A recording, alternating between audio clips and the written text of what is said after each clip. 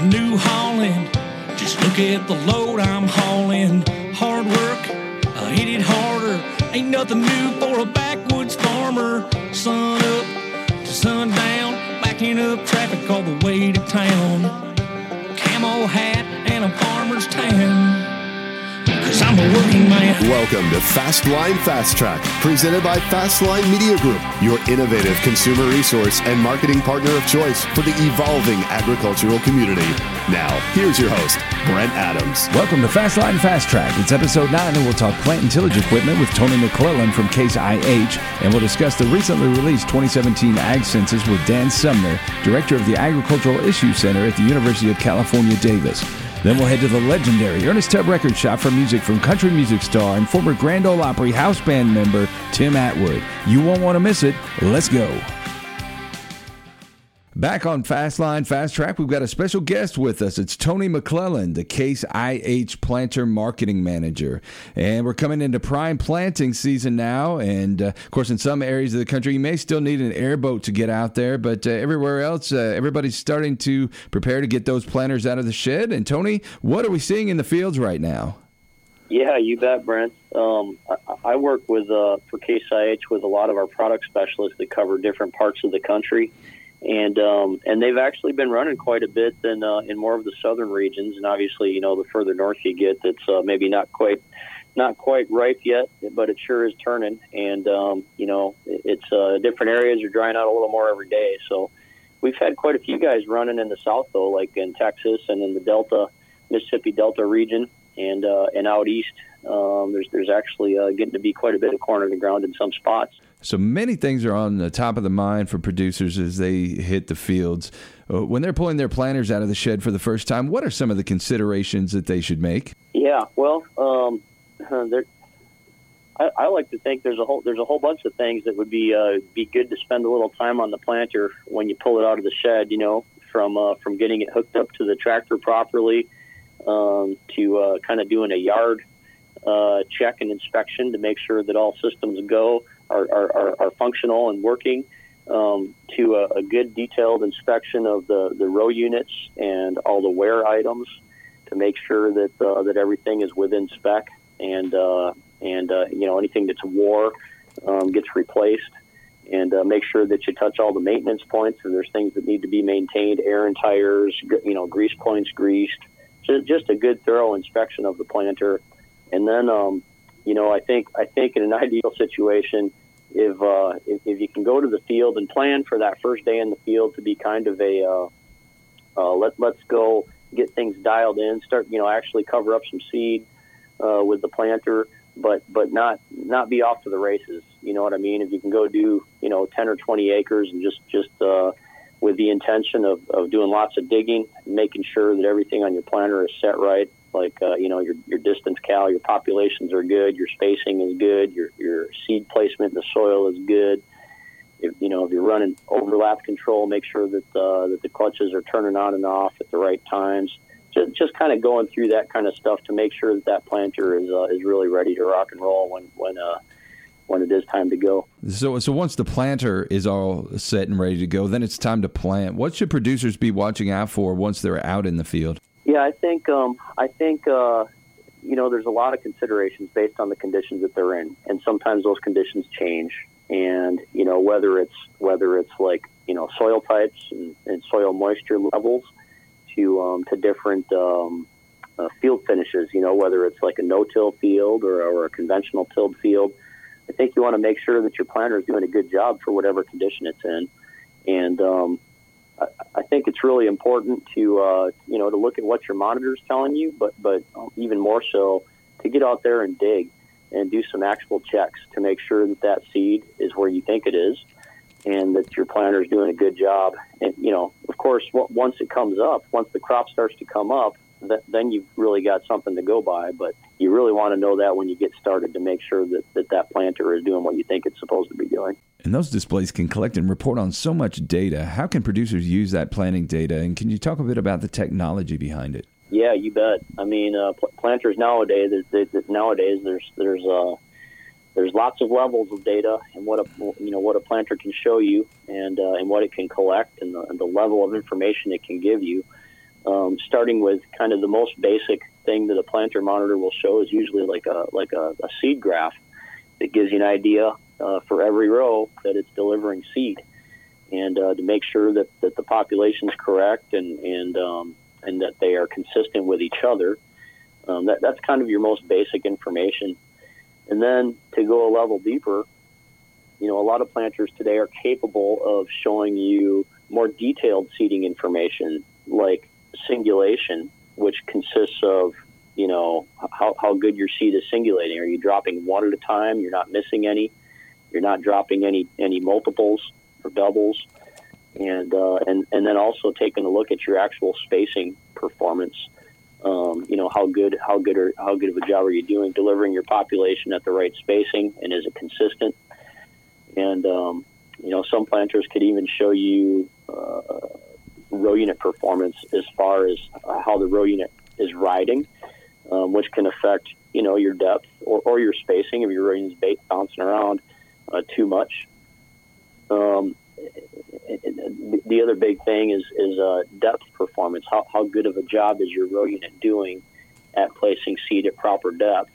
Which, at the end of the day, all the things you want to check for are basically that your planter is doing the best job it can to place the seed in an environment where it's going to germinate very quickly and emerge very uniformly. So when you think about the things that are important for that, is good seed to soil contact at the right depth, which is typically to moisture. You want to plant to moisture consistently, and you want to have uniform depth, uniform covering, uniform soil density around the seed, so that seed has access to moisture, so it can germinate quickly. And when it does germinate, you want all those little baby roots to just proliferate and just explode and grow as quickly as possible to get that plant up and out as quickly as possible, but also at the same time as all of its neighbors. You don't want any little guys coming up late, because that is a major impact to yield. So that's really the planter's job. And there's, back to your question, as far as all the information that you can get a good report in the cab as far as your row unit ride, your ground contact. If you have an automatic row unit down pressure system, you can see how it's reacting to the field conditions. Sometimes if these things get a little out of control, you can either make adjustments, or a lot of times it's just slow down. Find the speed that things are working well at, and that's an important consideration too, especially if we get a kind of a late start where guys really just want to get over those acres as quickly as possible, but we don't want to sacrifice the quality of the seed placement. So over the last few years, we've heard a lot about high-speed planting. What's your take on that? Yeah, I think high-speed planting, it's definitely something that a lot of guys are interested in. High-speed planting may or may not be for everyone. Of course, planters are available today. Like at Case IH, we've got early riser planters that we can sell basically that are high-speed ready right out of the box from the factory, with systems that enable speed, such as Delta Force, a hydraulic downforce system for the rows, speed-adjusted vacuum for the meters, high-speed advanced seed delivery systems. We make use of a speed tube from Precision Planting that can very accurately place, give you good placement and spacing at the higher speeds. Wing downforce, so you don't float the wings.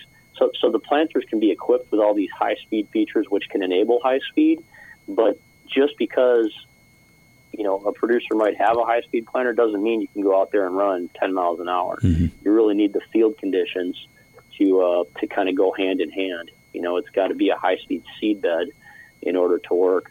But there's definitely a lot of interest. There's equipment and I'll say systems as far as tillage systems out there that really lend itself nicely to that. And it does have a payback, and this may be one of those years where, taking advantage, we've got a weather window or whatever climate zone you're in, you've kind of got a window of when it's ideal time on the calendar to plant to reach full maturity and full yield. However, within that window, you may only have a few days of really good conditions.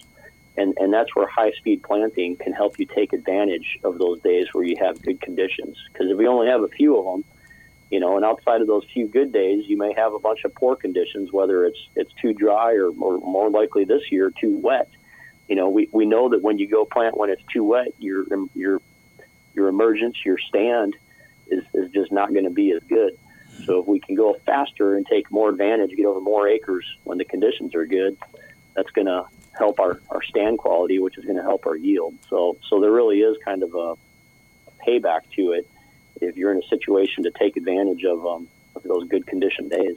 If I'm a producer and I'm in the market for a new planter now and I want to up my game a little bit, what should I be looking at? What are some of the best sellers that are out there?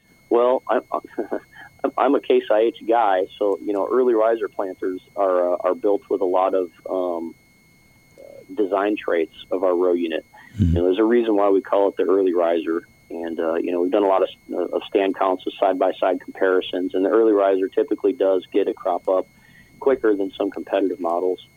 And when you go and actually do like leaf counts or unit, when you check to see that your plants are all up at the same time, we really rank amongst the highest in the industry. But as far as when you're looking at planters, you want to get the right capacity for the or size it right for the number of acres that you're going to put in, and kind of what you're geared for in terms of manpower, horsepower is a consideration, and just how big the farm is for the crops that you're going to plant. But some of the best sellers today we saw a shift to towards 24 rows. 24 row 30s being one of the primary sizes. In past years, the 16 row 30 has been a 40-foot bar has kind of been the primary, and it's shifted towards that size bigger, that 24 row 30, which is a 60-foot bar. Mm-hmm. That's probably one of the best sellers nowadays. Do you get a sense for why that is? Yeah, I think part of it is there's a lot of producers that are after that capacity, and farms have grown over time.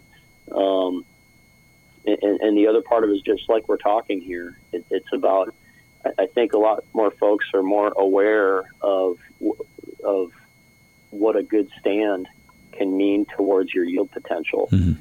And taking advantage of conditions. Going faster is one way to take advantage of good conditions, but another way is just to go bigger, right? If you have bigger equipment, it's less passes, and you can get over more acres in a given time. So I think that's one of the big drivers.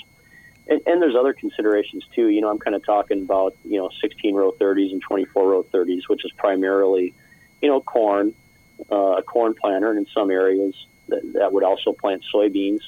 And there's a multitude of other crops as well, but those are probably the primaries. But then you've also got a lot of areas where 15-inch planters are very, very common. And the driver there is for soybeans. So when you're talking a 15-inch planter, if a farmer has one planter, then you're looking at a split row machine. Like a very common size machine would be a 1631 split row, where there's 16 corn rows on 30-inch centers, and then when you use all the rows, there's 31 rows on 15-inch centers. So those are very common as well in the areas where 15-inch soybeans dominate. So we've talked so much about planters, but what about tractors? If a producer's in the market for a tractor to pull their planter, what should they be thinking about? Yeah, I think there's a handful of considerations. One is just how big of a planter is it, and how fast are you going to pull it? For high speed. Let's say, for instance, a 24 row planter on 30-inch centers is a 60-foot planter.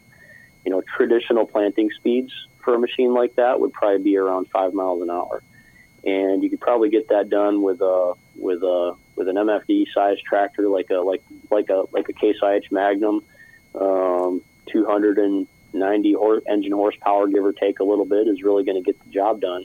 But as you go faster, the horsepower requirement just goes up exponentially, To pull a big 24-row planter at 10 miles an hour, and if you're fully loaded with seed and maybe liquid fertilizer, you're going to need some ponies to get that done. Then you're talking one of the biggest MFD tractors you could get, like a 340, 370, 380. Kind of getting into those higher engine horsepowers, or even a small to mid-sized 4-wheel drive.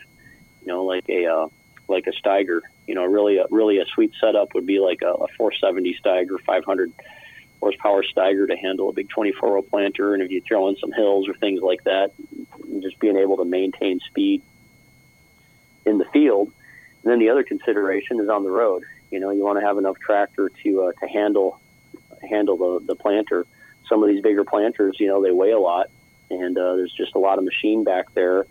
And you don't want it to boss that tractor around as you're going down the road, and you want to maintain good control. So making sure that the tractor is heavy enough and ballasted properly, and kind of has weight in the right places for the planter that it's pulling. That's another consideration. Another thing is hydraulic capacity.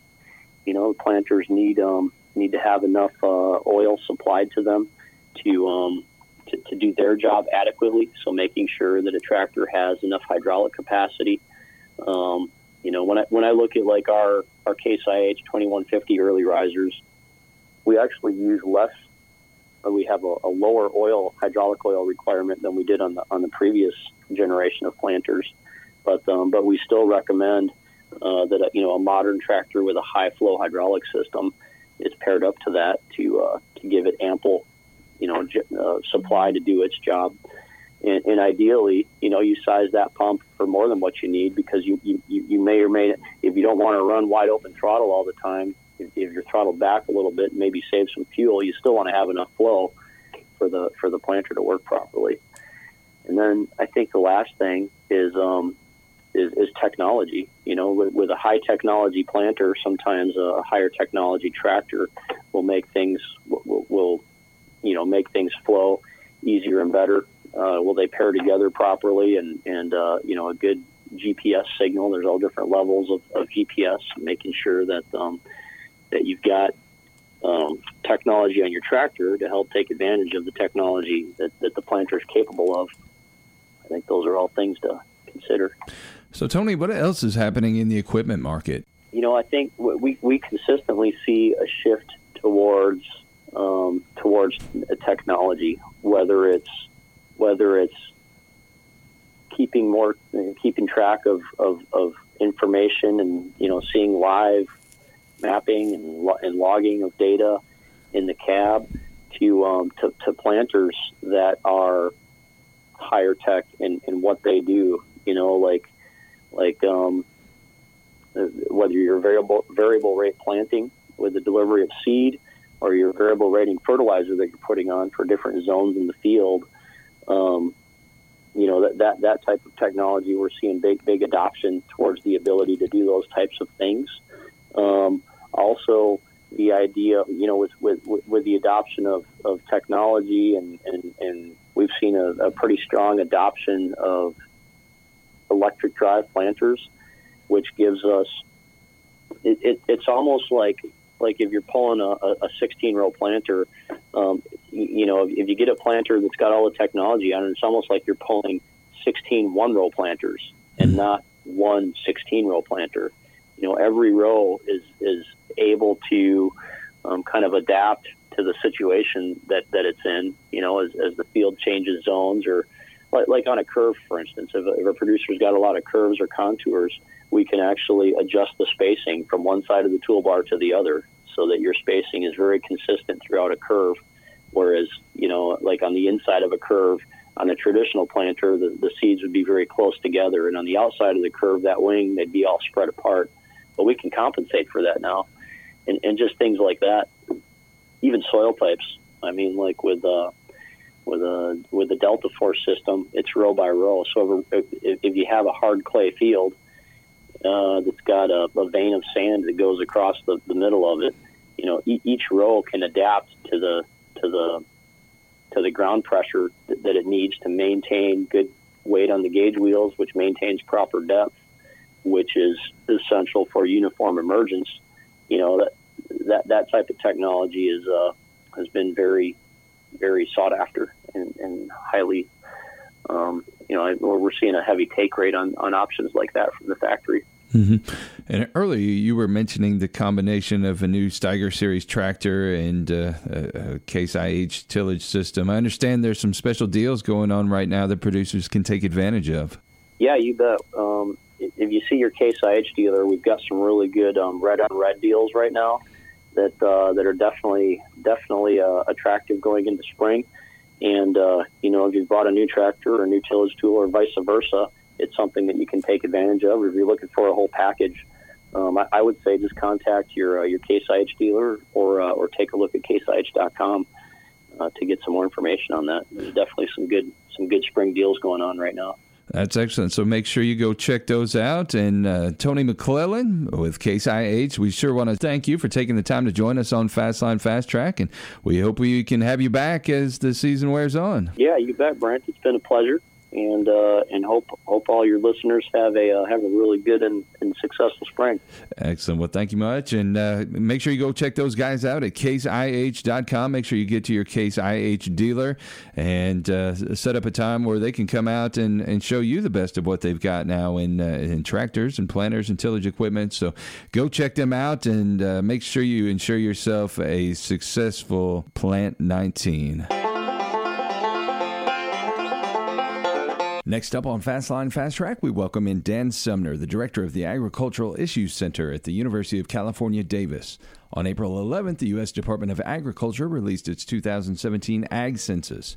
Released once every 5 years, the Ag Census is the data used to shape public policy and programs administered by the federal government. The census revealed some interesting insights into age and gender demographics, as well as the financial health of farms and ranches, and the development of technologies such as rural broadband and renewable energy sources. Dan, welcome to Fastline Fast Track. Thank you. Hey, so the 2017 Ag Census just came out within the last couple of weeks, and I'm sure you've been staying up late nights just poring over all that data.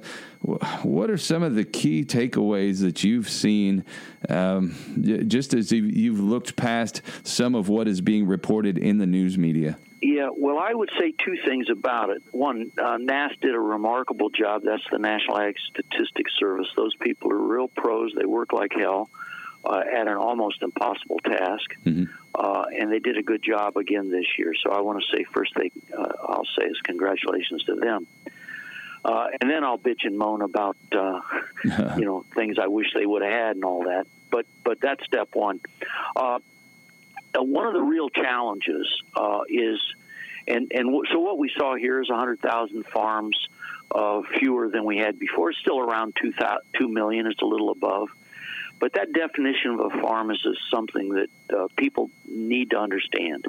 It's sold or might have sold more than $1,000 worth of agricultural products, such that of that 2 million, we have about 600,000 that had less than $1,000 in sales. Mm-hmm. Now, the definition of the farm is supposed to be 1,000 or more, but if you didn't get around to selling anything, or you grew, if you had a lemon tree in your backyard like I do, you could value those lemons at $1,000 and never sold any. Yeah. If you like lemonade. So it is. It hadn't changed forever. Hadn't been adjusted for inflation or the realities of agriculture. So we have to. If you look at the headline numbers, don't think that has much to do with production of food and fiber as a business or even for consumers. It's a lot of people out in rural areas and some urban areas that have some connection to farming something, often in really tiny ways. Mm-hmm. It's not people that make a living at farming. It's not people that produce our food and fiber. Now, if you get to something where you'd be close to, in a sense, making a living farming, you have to be talking about gross sales of over 100,000 or so, because, and there you're going to lose money, some years, as anybody that knows anything about agriculture knows. So you've got to have gross revenue up there to have any shot at having a significant net income. Mm. So that's step one. I would encourage folks who look at the census to be careful with the overall numbers if they're interested in commercial agriculture. even though that 2 million probably undercounts the number that could be eligible. So I don't fill out a census form, and I look at my backyard and I say, gee, my wife is really good at growing peaches and lemons and a few other little things here in California. Do we grow $1,000 worth of stuff? Yeah, probably so. Does anybody really want to call me a farmer? Nah, not really. So we have to be careful there. A 4-H kid with one steer at the county fair is a farmer by that measure. That's certainly more than $1,000. So we have to be careful how to interpret these numbers. They are what they are, and the definition hasn't changed, so we can look at some things over time. The other one thing I'd say is, and everybody doing surveys knows this, everybody ever filling out a survey knows there's just so many of them, that even farmers that I talk to, and I call them patriots, they're trying to do the right thing. They want to fill out the forms, and they just get so many requests for data that some of them say, I just can't do another form. And maybe the census is the one they don't fill out. So it's a challenge. When I say NASS had a really hard job, it's a real challenge for them to get the data together. Mm-hmm. So that's that pitch, and we can talk about some specific numbers if you want. I think I wouldn't worry much about the number of farms going down slightly since 2012. It's really not enough to matter. So I think that's pretty much a non-story. Mm-hmm. Farm income moves around with prices, so that's not telling us a lot in the census. We've still got substantial farms producing $500,000 or more, $1 million or more, and those are really the part of commercial agriculture that most of us get our food and fiber from. Mm-hmm. So when you look at that, one of the things mentioned that is a total of 43.6% of farms had positive net cash farm income in 2017. That kind of goes back to what really is a farm and how is this being reported. But what do you take from that number? I don't know what to make of that one. We know that 2017 had low prices for some commodities, high prices for others. There's a bad year for milk, which is a major commodity in the United States. Of course, every dairy farm is going to have a lot of gross income. Every commercial dairy farm has at least hundreds of thousands of dollars of gross income. In the last few years, many of them have had negative net farm income. Mm. And so it's been really tough for the dairy industry. Turns out we had a great year in 2014, but 2012 was also a bad year for dairy. So we've had a run of a string of some bad years, and happened to be 2012 and 2017. Both of them were pretty bad years for the dairy industry, which I mentioned specifically because it's a big part of agriculture, really scattered everywhere from New England to California and a lot of places in between, including the Midwest. The other industry that I'll mention is the grain industry, and we've heard a lot about trade turmoil in the last couple of years, but 2017 has put some pressure on the grain industry in terms of prices, and so you'll have some negative farm incomes there among the large commercial farms, as well as people struggling. Mm-hmm. I think one thing we did see in this census is farm consolidation continuing. So if you get down to industry by industry, you'll see fewer farms in everything but the largest categories. That's partly just a natural phenomenon of farms consolidate just like other businesses do. That's a way to generate enough income to be competitive. Fortunately, here in the United States, we have some really talented farmers. And what that means, if you're a talented young person, you don't consider farming unless you can have some income that's at least comparable to what, your brother who's going to be a school principal or your other sister who's going to be the vice president of the bank. You may not have to make the same income, but you want something comparable to raise your family and the like. And what that means is that as farmers are getting better and better, and I think they are, they're going to have more income because they're going to be competitive. They won't be like their cousin who's a hedge fund operator in Manhattan, but they've got to have the opportunity to make a good living if they're talented and most of them are these days. You know, the data shows about 320,000 young producers aged 35 or less, and then 1 in 4 producers is a beginning farmer with 10 or fewer years of experience, about 27% of all producers. Based on what you've seen from the numbers here, what kind of future are we setting up for this next generation of farmers coming into the business? I'm hugely optimistic, and not so much by looking at these census numbers, but by other information that I have about the quality. Let me say one thing that we really did well in this census. I mean, we meaning NASS and everybody that tries to think about data, and that is we broadened the number of producers per farm. You go back, we used to have one principal operator per farm. That made it simple. So, you know, a brother and sister partnerships, or a brother and his sister-in-law, where the, you know, his brother's off being the banker, are partners. Well, which one's the principal operator? Yeah. I know people where one of them handles the almonds, the other handles the alfalfa and field crops. Which one's principal? Doesn't make any sense. It's not a reasonable question to ask. And then this census allowed to have multiple principal operators per farm, and they call them producers now, which is the word that farmers will use. So you have lots of producers. You can have several producers and several principal producers on a farm. And I think that's realistic about the one thing that it is we now are going to see more female producers because, and this is, you know, my speculation, but after spending a lot of time with a lot of farm families. So granddad's still around. He does a few things. He's 80. Who's going to say he's not the principal? If you had to pick one principal operator, you know, you're just going to say granddad because you don't want to tell him he's not. Yeah. You know, and he might, if he thought about it, he'd say, hey, don't list me anymore. But then who's he going to list? Because you got 4 or 5 of the next generation that are now in partnership. They may all be related in one form or another. And you know, and I know that lots of commercial operations, family operations, have several family members engaged. And I think that is one thing that we miss about the young farmers. We'll have people that are coming into the business that aren't yet listed as one of the principal producers, but they're on the way.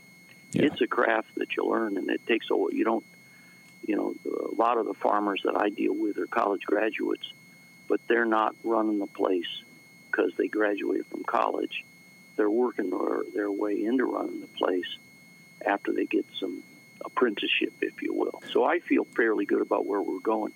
The other thing about the aging of farmers is we have to be careful that a lot of people enter farming or expand their farming as they retire. So there are people that maybe you, or it could have been me, or my brothers, have a job, live 5 miles or 10 miles out of town, have a few head of beef cattle, and beef cattle is the modal case in this case. They're farmers, but they're not planning on making a living at it. When they retire, they may do a little more farming. So you see people entering farming at 55 and expanding at 65, but they're not producing a lot of agriculture. But there's enough to be qualified as a farmer. It may be $10,000 or $20,000 if you sell 10 steers. You're in the $15,000 or $20,000 range, maybe. And there's a lot of that out there, and I think they're a healthy part of agriculture, but they're not the next generation, so to speak. Sure. And as that next generation comes in to take over things on the farm, a couple of things that bear watching that came out of this census. One is that there was a slight uptick in the number of farms with internet access to 75.4%, up from 69.6%, and also a total of about 133,000 farms and ranches reported using renewable energy producing systems, more than double the 57,000 in 2012. So 2 key components here, technology and renewable energy going forward. And I would say, I don't know, in California a little bit different, but around the country, I don't know any commercial size farm that isn't connected to the internet and uses it for their business. Mm-hmm. So again, remember, we've got 600,000 farms producing $1,000 or less. I didn't see the internet number by sales class. That'll be available. It may be there now, and I just didn't notice it. In terms of the renewable energy, that is a significant factor is government policy, of course. We expanded subsidy programs for that, not just in California where it's greenhouse gases for dairy, subsidy for dairy farms and other things. But we've, they can take advantage of solar and this and that and the other. Whether that's a good idea commercially or a bad idea, I think you hit the nail on the head. It's a way to think about the way farmers are plugged into whatever's going. And the guys that are, when I say we've got talented people out there, they're looking for ways to do business that makes money. And so I know a lot of organic farmers, organic milk, for example. They may have two dairies, one organic, one non-organic. The same with the vegetable producers, the same with others. Same with marketing at farmers markets and things like that. They'll say, gee, I have a sister-in-law that enjoys it. I actually like the farming side of it, so it's not me down there on Saturday afternoon or Saturday morning. But if we can make a little money that way. So they're always looking for things. The organic market, I think, is a great one there, where people will have several parts of the organization. If there's a market for organic agriculture, they may not eat organic food at home. They may not worry about it for their own nutrition or for their own reasons. But if somebody wants to pay for it, they're happy to. The same has to do with industrial hemp, which Kentucky, Tennessee, other places are growing a lot. It's expanding. The Farm Bill just had some legislation to allow it to grow further. I know lots of farmers around the country that are saying to themselves, yeah, we'll see if there's an opportunity. If there is, I'll take advantage of it. It has to do with every other innovation out there. People are looking for opportunities, legal opportunities, that'll allow them to generate some revenue for the farm. And I think that's always been true. And I'm optimistic it's going to continue. Out here in California, pistachio acreage has gone from nothing to $300,000 or $400,000 and several $100,000 in revenue because it was an opportunity. And guys that might have grown cotton on that land a generation ago, same grower, same family, now they're in pistachios and almonds. So we see that in the acreage numbers. You'll see around the country when you get into the state-by-state totals, acreage moving. We still report oats as though it's a major commodity in the United States in the census. I was laughing about it. We're down to a few 100,000 acres of oats in the country. It's just not a significant crop in the United States anymore. But we still report it in the census as one of the major items because we have a historical connection to it. And other commodities are now much more important in terms of the key value measures that are important to generating revenue for agriculture. Farmers are just innovative in the technology they're using. They're what I call them is sensible innovators. They're not running after the latest fad, but they'll check it out. And as soon as it looks like there's some chance of making it pay, they'll expand a little bit, see if it works for them, and then they're off. So for our producers who are listening to the show here, getting ready to head out into the field here for Plant 19, what would be your pep talk to them to give them encouragement in the face of some of the well-reported challenges that we've heard about in the industry this year? Yeah.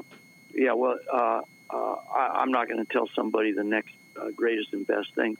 What I will say is, as they know, prices go up, they come back down, they go back up again.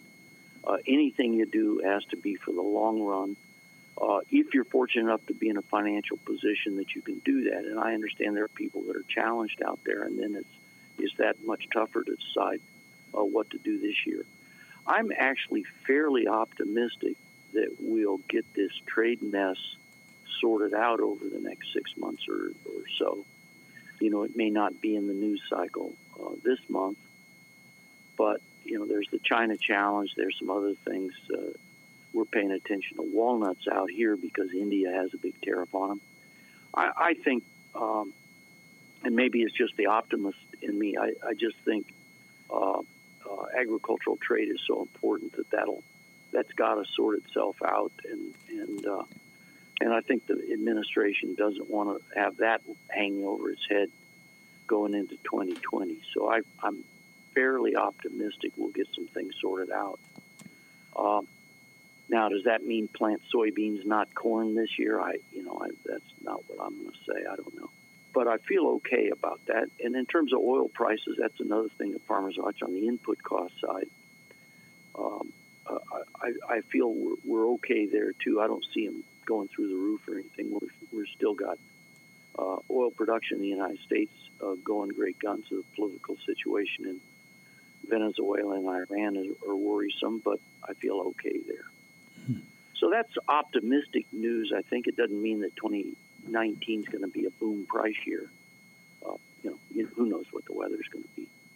But I feel like we're climbing out of some tougher times. So earlier you referenced the dairy industry. Where do you see that segment headed this year? So the dairy industry, I'll say again, is something we're watching, and it's important really all over the country. And they have been struggling with low prices. For them, lower feed prices is a blessing. They don't want to see their neighbor down the road struggling, but it has been the sort of one thing that's kept them rolling. Mm-hmm. So that's something to watch in 2019, I think. Mm-hmm. Ultimately, will some of that contraction that we're seeing in that industry end up being beneficial to those who are left standing and are still strong? Yeah, what there is there's not aggregate contraction, there's consolidation. So aggregate milk production is not down, and that's partly a better technology and frankly, really good management.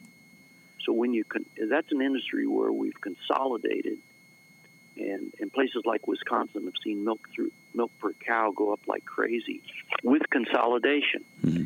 And so overall milk production, a lot fewer farms, but at least as much milk production or more in the major dairy areas. California is a bit of an exception for some environmental policy reasons, which I think is a challenge in some parts of the country. But so that's why it's a really interesting industry to keep our eye on, and they have had some challenging prices. Well, Dan, we sure appreciate you taking the time to join us on Fastline Fast Track. And as some of these things shake out, like the trade negotiations and another harvest later on this fall, we would love to get back in touch with you and kind of get your insight as we wrap up 2019. Thank you. That was Dan Sumner, Director of the Agricultural Issues Center at the University of California, Davis.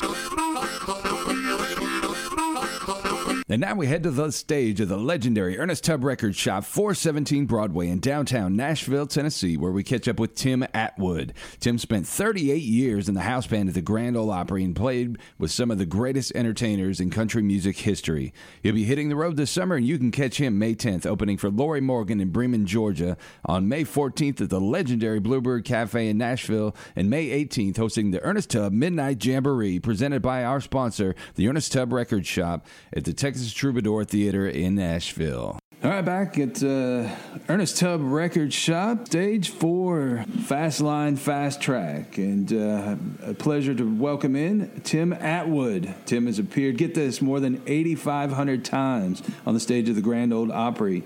You've seen him on Hallmark Channel's Home and Family Show, on Fox and Friends, and on RFD TV's Larry's Country Diner and Country Family Reunion. He's also a frequent host of the Ernest Tubb Midnight Jamboree, presented by our musical sponsor, Ernest Tubb Record Shop. Tim, welcome in. Thanks. Boy, you make me sound really good. No, I tell you what, you do a good job of that on your own. Thank you. Right off the bat, man, you've had a tremendous career, and learned here in the past few days that you're getting some more accolades coming your way from the Academy of Western Artists, and man, you've been inducted into the ALM Musicians Hall of Fame, and I know you don't make music for the accolades, but man, what does that mean to your career to be recognized in that vein? I have totally enjoyed the fact I worked so many years behind so many people. I looked at the pictures as I came in, and I think there's very few people up here on the wall that I haven't worked for at some point or the other on the Opry. But to be able to get out and do what I do, and I learned learned what I do from sitting behind people like Jimmy Dickens and Porter Wagner and Jeannie Seeley, how they entertain. So I'm an entertainer. That's kind of what I enjoy doing. Watching people laugh and turn around doing a tear-jerking song, watch them cry. I like taking that emotional roller coaster. Mm-hmm. How did you get to the Opry? I moved to Nashville when I was 20 years old, and I went to work with Jim Ed Brown and Helen Cornelius and Mel Street, and I got off the road, and I started subbing for Jerry Whitehurst a little bit. I say a little bit. We were doing 9 shows a week, and he may do one of them. So I started at the Opry in 1980, and that's how I came in. He just said, "Man, you got this," and he just walked away. And I was at the Opry for 38 years. So I really, God blessed me with that. I've really had a good time doing what I'm doing.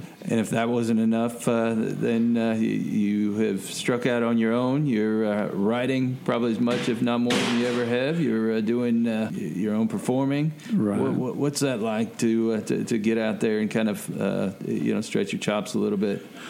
It's been great. I'm still a fresh writer. I'm still trying to get the grasp of that. There's so many great songwriters here in town, so it's easy to find material, but I'm enjoying trying to write at least.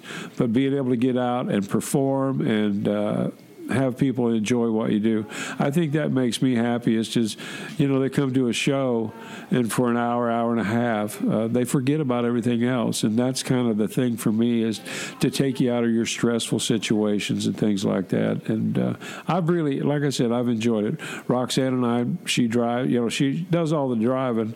All I got to do is hold the wheel. It's great. Now, you talk about being a relatively new writer, but your music has kind of a wholesome, patriotic quality to it, and it kind of harkens back to simpler times, where it speaks a lot of family values and work ethic in a time when that meant something.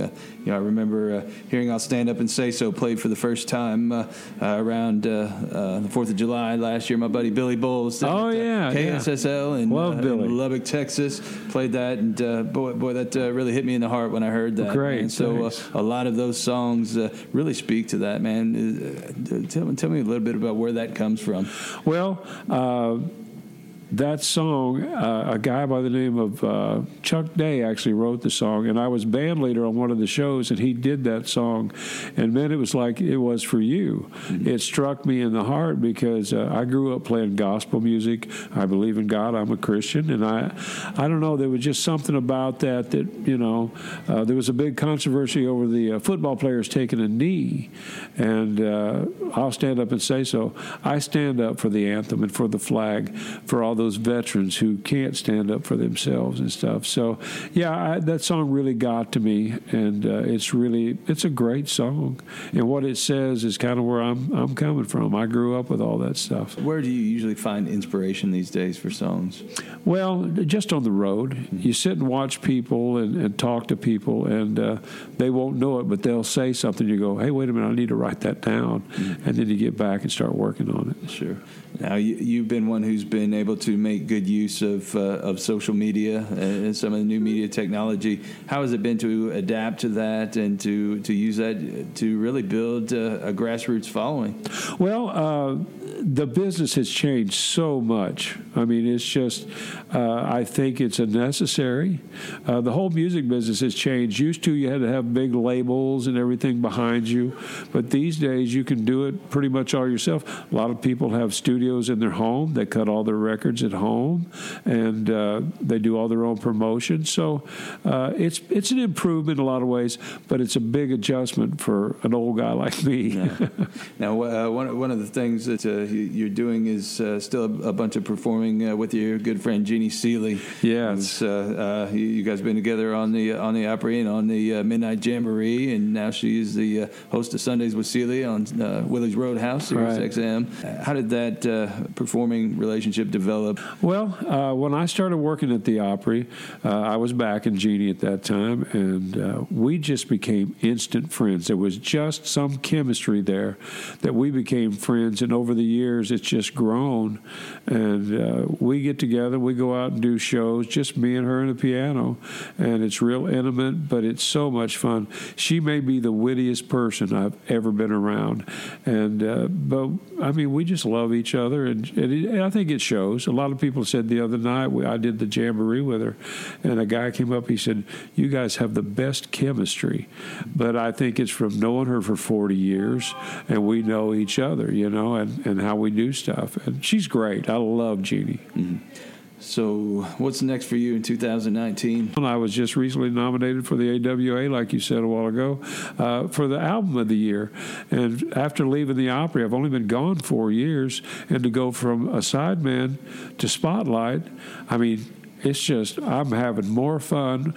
This is the most fun I've ever had with my clothes on. And in a previous episode, we spoke with T. Graham Brown, and he shared that same sentiment that even at this point in his career, he's having more fun than he's ever had. And it's really cool to see you guys be able to still have that longevity and still draw a crowd and be able to catch the ear of people. It just shows that when there's good music out there, people will find it. Yes, it's great. We've done a lot of shows together. I've opened for T a couple of times, and he and we've done a couple churches together, just me and him and a piano, and it's just a hoot to work with T, because he's such an incredible singer, but also knowing what a great heart he has. He's got a great heart, and he and I both have been through the trials and tribulations of problems, demons, but we've both overcome them, and I think we've came out on the other side better people. Mm-hmm. Anybody at this stage in your career you'd still love to be able to work with? Boy, that's a hard question. I really can't think of anybody that would really knock me out. I mean, I've played for Barry Gibb of the Bee Gees. I remember we did Jive Talking on the Opry one night, and I went, Mr. Acuff is spinning in his grave, and we're doing Jive Talking on the Opry. But no, I right off the top of my head, I can't think of anybody I'd really want to just go out and play for.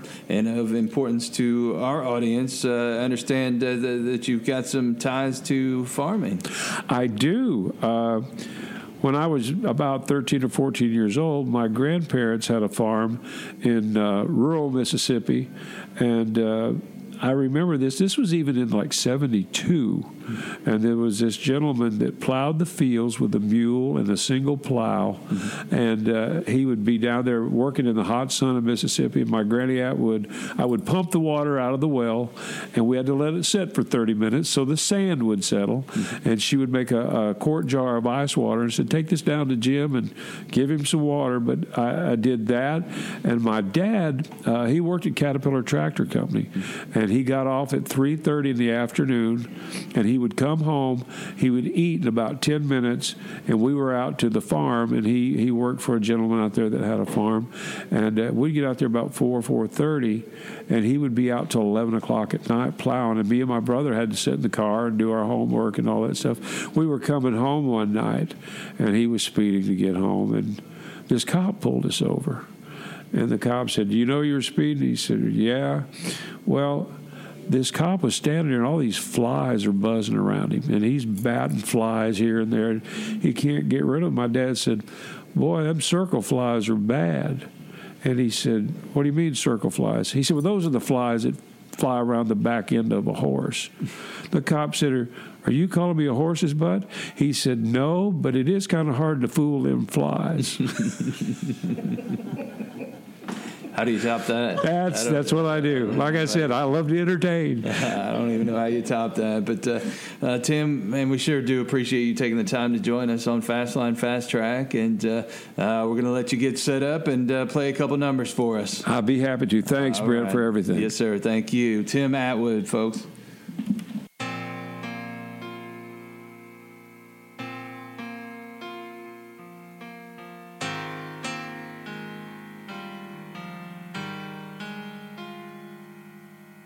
Heard him say on the radio, they're gonna take the 10 Commandments from the courthouse lawn, and some others say that they have the right to to burn our country's flag.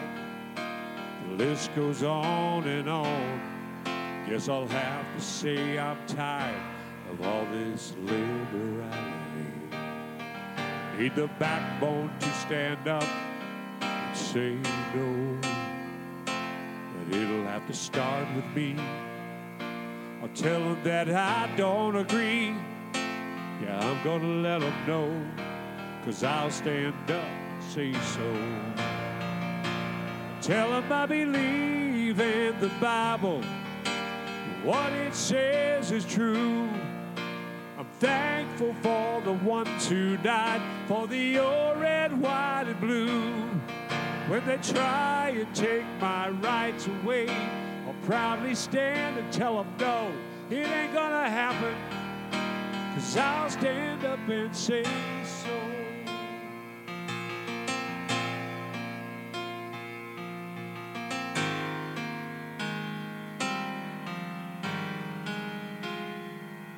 On every monument in Washington, words are inscribed of God and country, things they weren't ashamed to say.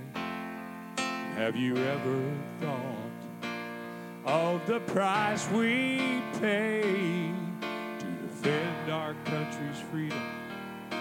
They can't take that away.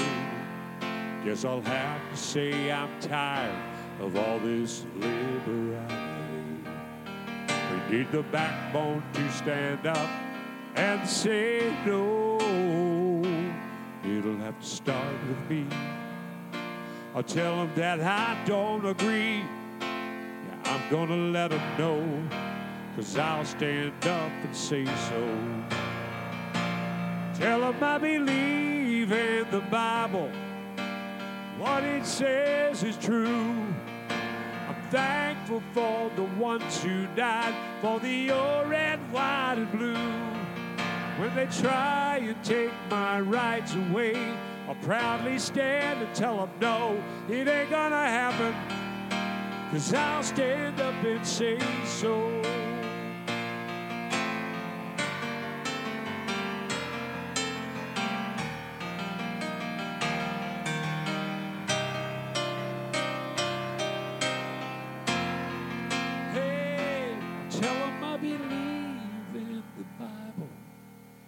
What it says is true. I'm thankful for the ones who died for the old, red, white, and blue. When they try and take my rights away, I'll proudly stand and tell them no, it ain't gonna happen, 'cause I'll stand up and say so. It ain't gonna happen, 'cause I'll stand up and say so.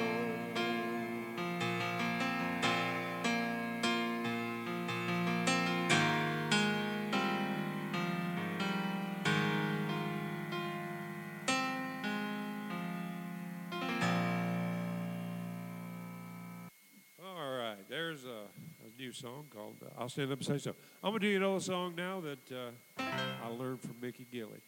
And remember, busy fingers are happy fingers. 1, 2, 1, 2, 3, go.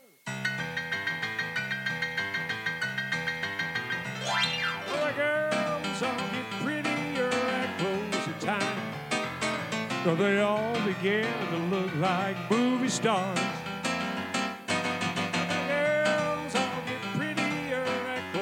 Time when the change starts taking place, puts a glow on every face of the fallen angels on the backstreet bar. If I could rate them on a scale from 1 to 10, looking for a 9, but 8 could work right in. A few more drinks and I might slip to 5 or even 4. When tomorrow morning comes, I wake up with a number 1. Swear I'll never do it anymore. The girls all get prettier at closing time. They all begin to look like movie stars. The girls all get prettier at closing time. change starts taking place, puts a glow on every face of the fallen angels at the Backstreet Bar.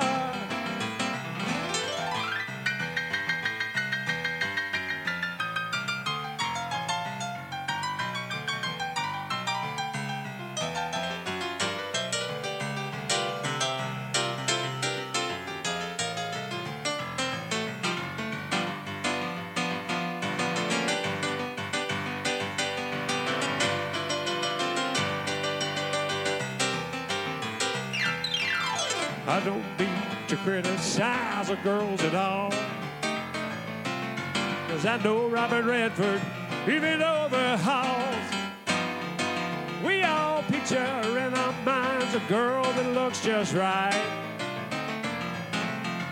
Ain't it funny, ain't it strange, the way a man's opinions change when he starts to face that lonely night.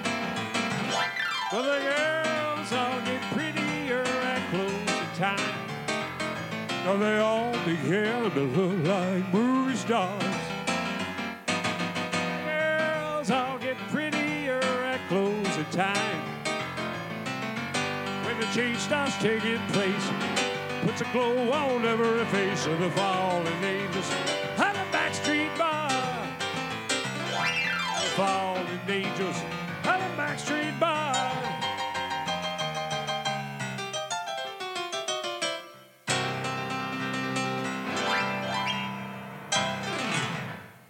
Thanks, y'all. That was the music of Tim Atwood. Make sure to check him out at timatwood.com. On the next episode of Fastline Fast Track, we'll talk rural broadband expansion.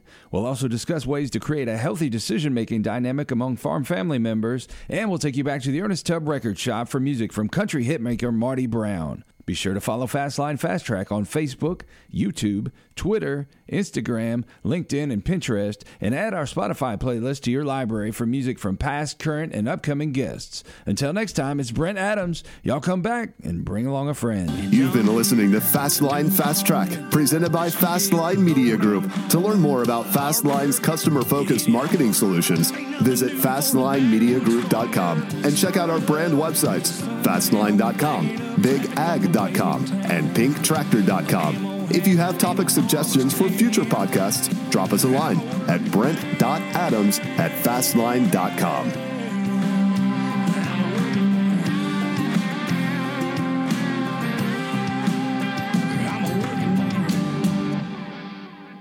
Something like that.